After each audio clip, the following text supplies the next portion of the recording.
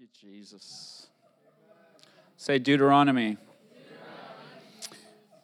Chapter 6, verses 4 through 12 is what the Lord gave me for this year. And it's important that you grab hold of the word of the Lord for the year. And it says, "Listen, O Israel, the Lord is our God, the Lord alone. And you must love the Lord your God with all your heart, with all your soul, and all your strength." This was Old Testament too. It's not just the commandment in the New Testament. This has been through the whole Bible. And it says, repeat them again and again to your children. Talk about them when you are at home and when you're on the road and when you're going to bed and when you're getting up. Look at somebody and say, meditate on the word day and night. Do not let it depart from your lips. Observe to do all that is written therein, and then you will make your way prosperous and have good success. Amen? The exact same thing that's happening here. And it says, tie them on your hands and wear them on your forehead. So go ahead. I guess you can get a tattoo on your forehead if you want one. As reminders, write them on the doorposts of your house and on your gates.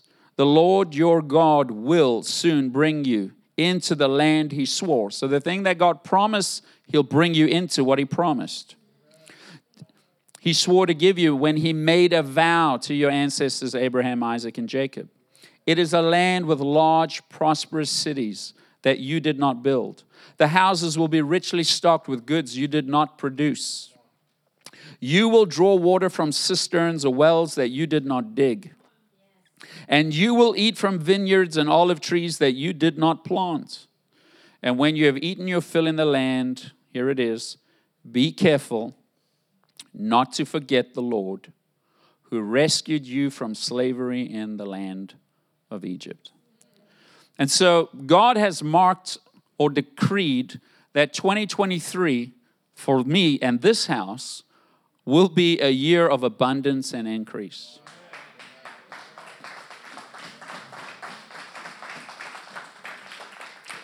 So if you don't like the sound of abundance and increase, you're in the wrong place. Are you hearing me? But the Lord is going to bring this place into abundance and divine increase.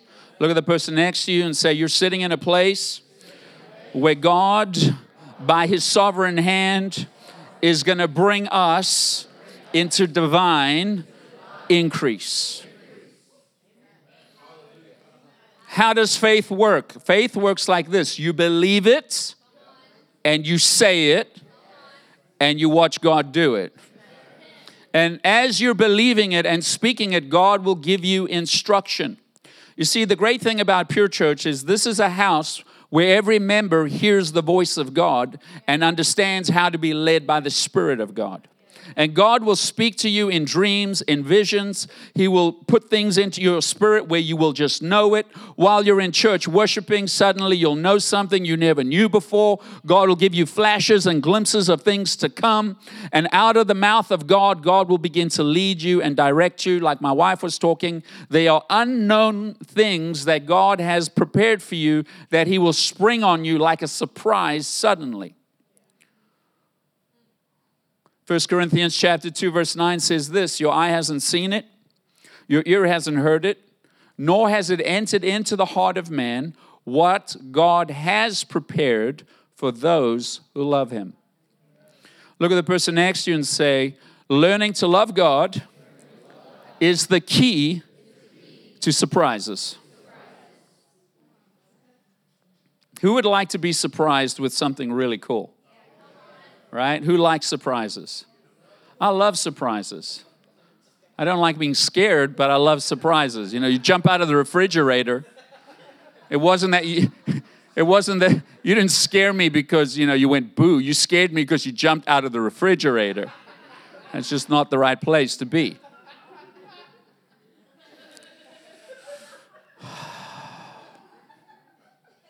I was not expecting that.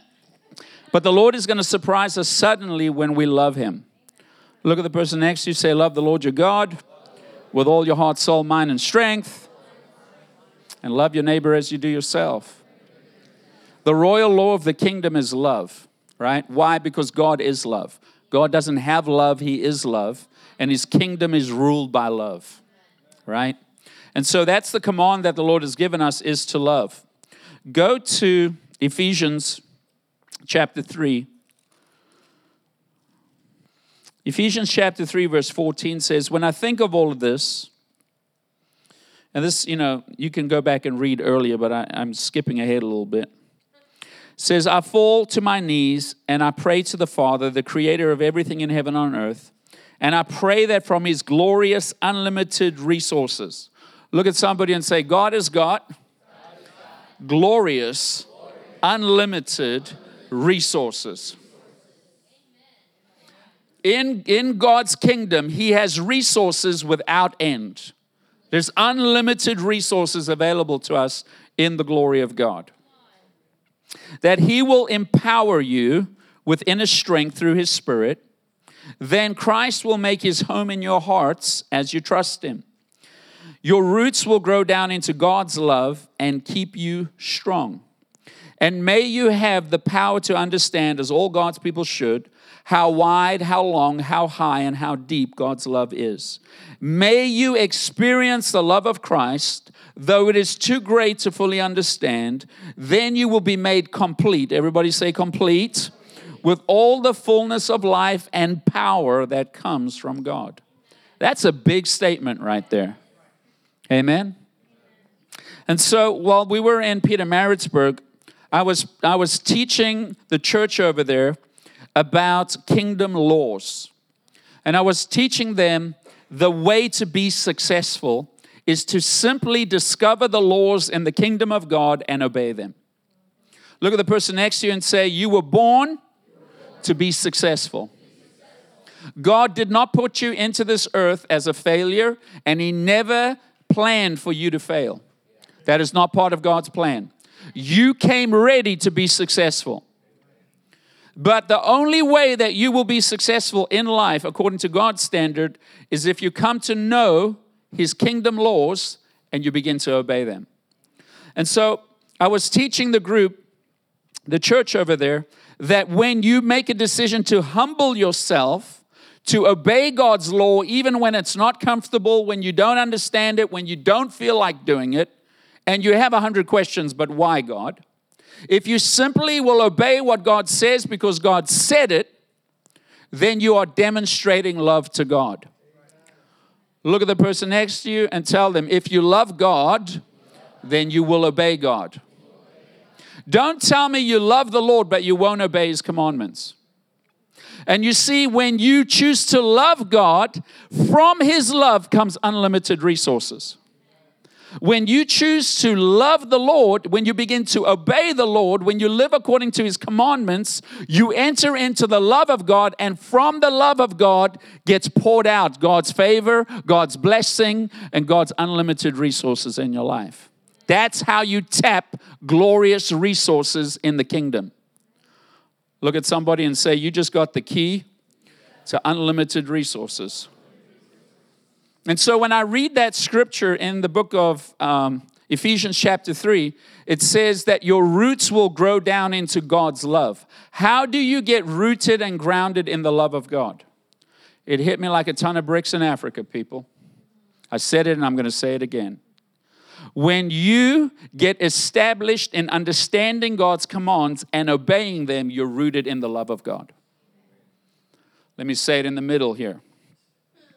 When you understand the laws of the kingdom and you obey the laws, you are now living a life that's rooted and grounded in the love of God. Let me say it over here. When you understand the laws of the kingdom and you humble yourself to obey them, you root and ground yourself in the love of God. And because you love the Lord your God with all your heart, soul, mind, and strength, I'm going to do what his commands say, even when I don't feel like it, when I don't understand it, or even when my friends are not doing it. I'm going to do it because the Lord said it. I fear the Lord more than I fear anything else. The fear of the Lord is the beginning of wisdom. When I obey his commands, then I'm rooted and grounded in his love. I tap into unlimited resources, and then I will tap into the thing my eye hasn't seen, my ear hasn't heard, nor has it entered into my heart, what God has prepared for me, because I chose to obey him. Oh boy, Shaka Zulu. And so this is what we're living in right now. My wife and I, in the last 6 months, we've been living in it, but it's gone to another level. We've tapped into the resources of God, and we're about to see divine increase hit us on all sides. We're already in it. We're already seeing it. It's already happening. But the Lord gives us a warning, and this is really what's been on my heart. The fact that we've already tapped into the divine resource. You see, when the abundance hits you, it's very easy to forget God. And so the Lord is telling me, don't worry about what's coming. Don't worry about the divine increase. Focus on obeying my commandments. Make sure that your foundations are solid. Make sure that you don't let go the principles that brought you into this place. Because if you will let go the principles that brought you into this place, you will become somebody that thinks you deserve something for doing nothing. You will become entitled. Look at the person next to you and tell them, entitlement is super ugly. The blessing of God, if you're blessed by God to the point of overflow, look at the person next to you, say, if you get blessed by God to the point of overflow, it can breed entitlement in your life if you don't remain humble and stay disciplined. What does entitled mean? When you're entitled, you feel that you have the right to do what you want or have what you want without having to work for it. Entitlement means that you think you have the right to do what you want and have what you want without having to work for it. Entitled people feel that they deserve it just because of who they are. Do you know who I am? Some kids think they're entitled to certain things because of who their parents are. Some kids act like spoiled brats, and people are too scared to say anything to the parents because they don't want to lose favor with the parent who is considered wealthy or can bless them with some opportunity. One more time. Some kids think they're entitled to certain things because of who their parents are. There are some kids that act like spoiled brats, and we're too scared to say anything to their parents because we're afraid we'll lose favor with them or miss an opportunity. Some parents think that they're entitled to certain things because of who their kids are. That's my son, that's my daughter, and I deserve special privileges. And parents get offended when their kids don't give them what they want. Just like entitled kids will get offended when their parents won't give them what they want. Look at the person next to you and tell them, nobody owes you anything. If you don't work for it, you don't deserve it.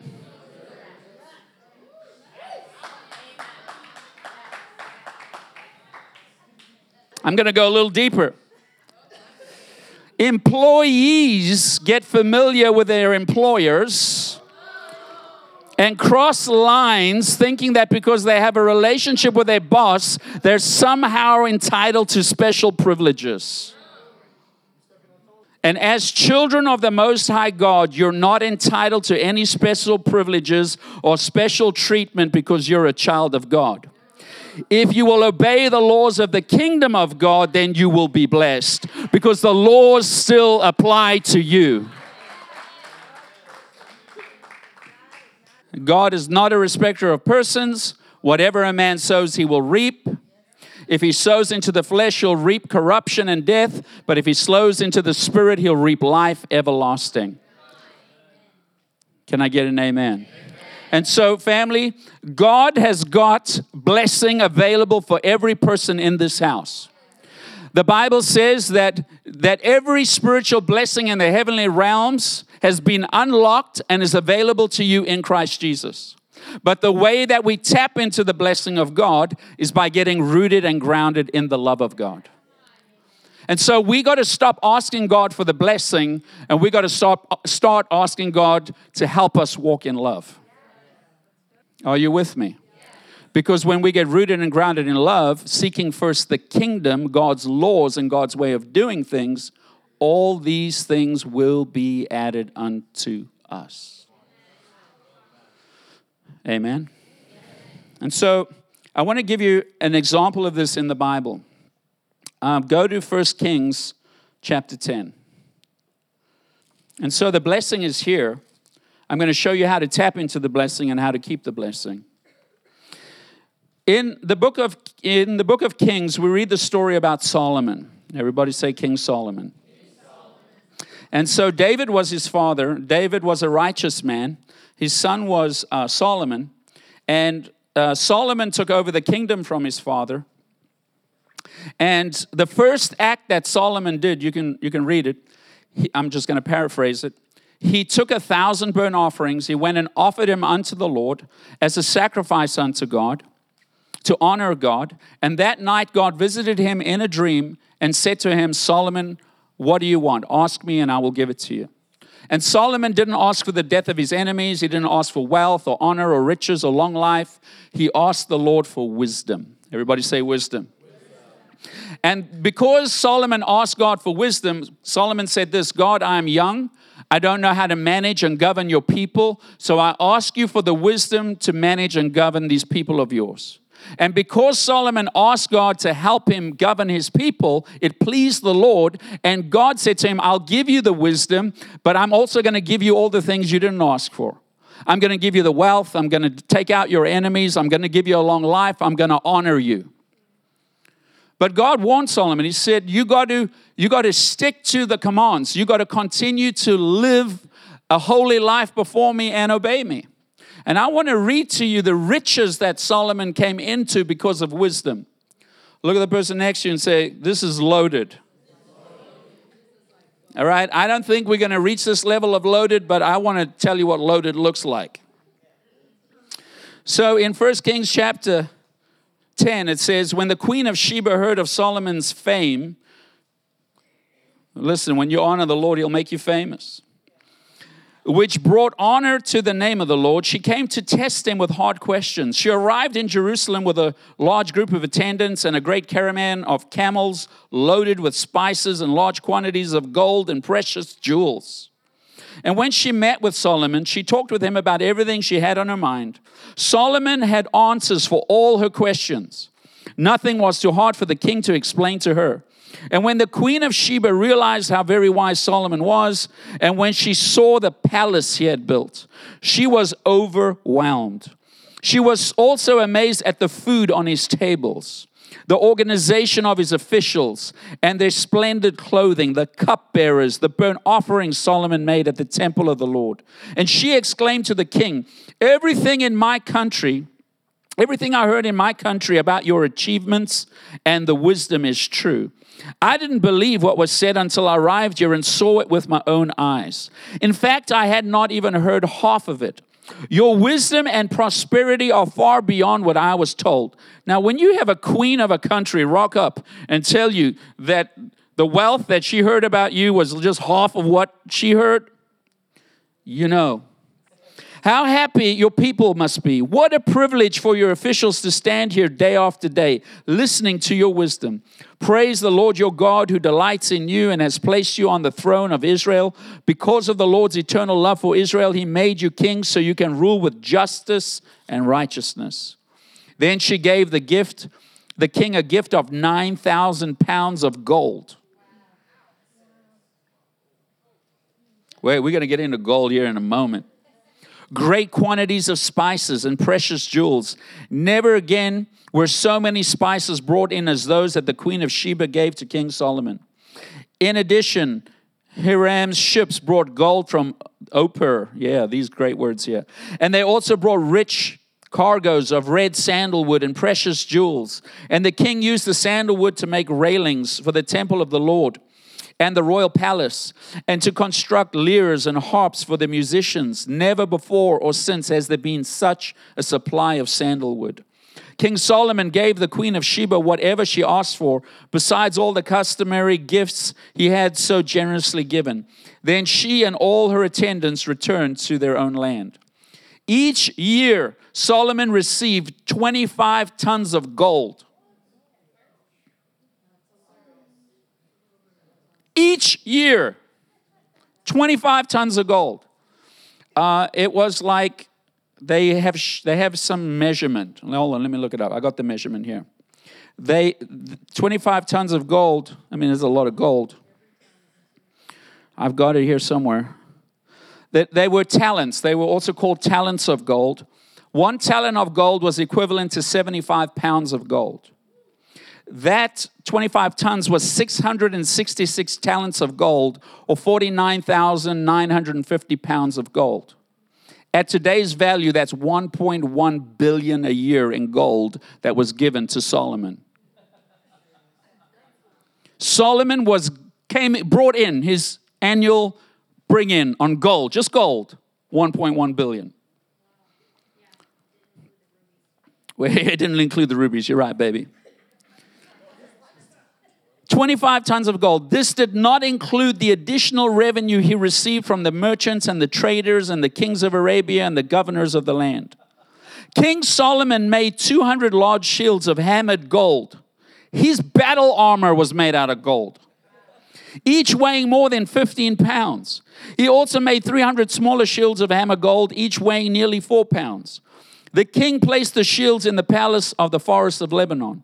Then the king made huge throne decorated with ivory and overlaid with fine gold.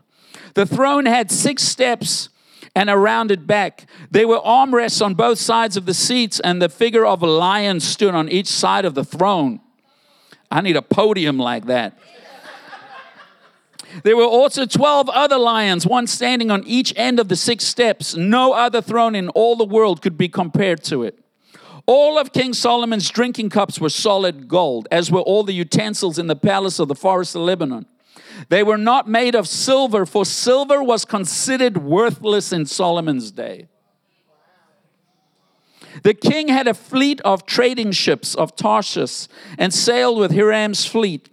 Once every 3 years, the ships returned loaded with gold, silver, ivory. I don't know why they put apes and peacocks, but I guess that was a big thing back then.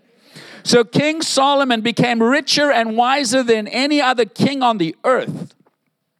People from every nation came to consult him and to hear the wisdom of God had given him. Year after year, everyone who visited him brought him gifts of silver and gold, clothing, weapons, spices, horses, and mules. And Solomon built up a huge force of chariots and horses. He had 1,400 chariots and 12,000 horses. He stationed some of them in the chariot cities and some in Jerusalem. The king made silver as plentiful in Jerusalem as stone. Silver was so plentiful that it was like stones on the ground everywhere you went. It sounds like the streets of heaven, doesn't it? Streets of gold. And valuable cedar timber was as common as the sycamore fig trees that grow in the foothills of Judah. Solomon's horses were imported from Egypt and from Sicilia. The king's traders acquired them from Sicilia at the standard price. At that time, the chariots from Egypt could be purchased for 600 pieces of silver and horses for 150 pieces of silver. Then they were all exported to the kings of the Hittites and the kings of Aram. And so here we see that Solomon was loaded, guys. Look at the person next to you. Say, we haven't reached Solomon's standard. We got some work to do. But the problem came in, and we're going to read about it in the next chapter. Look at the person next to you and say, here comes the problem.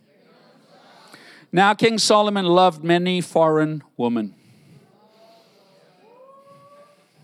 Besides Pharaoh's daughter, he married women from Moab, Ammon, Edom, Sidon, and from among the Hittites. Verse 2. The Lord had clearly instructed the people of Israel, you must not marry them because they will turn your hearts to their gods. Yet Solomon insisted on loving them anyway. Shaka Zulu, baby. Look at the person next to you and tell him, when you disobey God, yous are in big doo-doo, ja-ja. Yet Solomon insisted on loving them anyway. He had 700 wives of royal birth and 300 concubines. And in fact, they did turn his heart away from the Lord. In Solomon's old age, they turned his heart to worship other gods instead of being completely faithful to the Lord his God. And his father David had been. Solomon worshipped Ashtoreth, the goddess of the Sidonians, and Molech, the detestable god of the Ammonites. In this way, Solomon did what was evil in the Lord's sight. He refused to follow the Lord completely as his father David had done.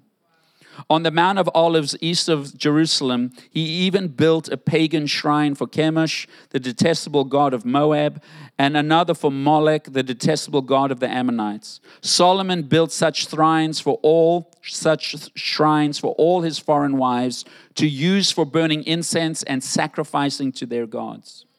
The Lord was very angry with Solomon, for his heart had turned away from the Lord, the God of Israel, who appeared to him twice. He had warned Solomon specifically about worshiping other gods, but Solomon did not listen to the Lord's command. So now the Lord said to him, since you have not kept my covenant and have disobeyed my decrees, I will surely tear the kingdom away from you and give it to one of your servants. But for the sake of your father David, I will not do this while you're still alive. I will take the kingdom away from your son. And even so, I will not take away the entire kingdom. I will let him be king over one tribe for the sake of my servant David and for the sake of Jerusalem, my chosen city. And so I go back to this. The Lord your God will bring you into the land he swore to give you. And when he made a vow to your ancestors, Abraham, Isaac, and Jacob. It is a land with large, prosperous cities that you did not build. The houses will be richly stocked with goods you did not produce. You will draw water from cisterns and wells you did not dig, and you will eat from the vineyards and olive trees you did not plant. But when you have eaten your fill in the land, be careful. Do not forget the Lord who rescued you from slavery in Egypt.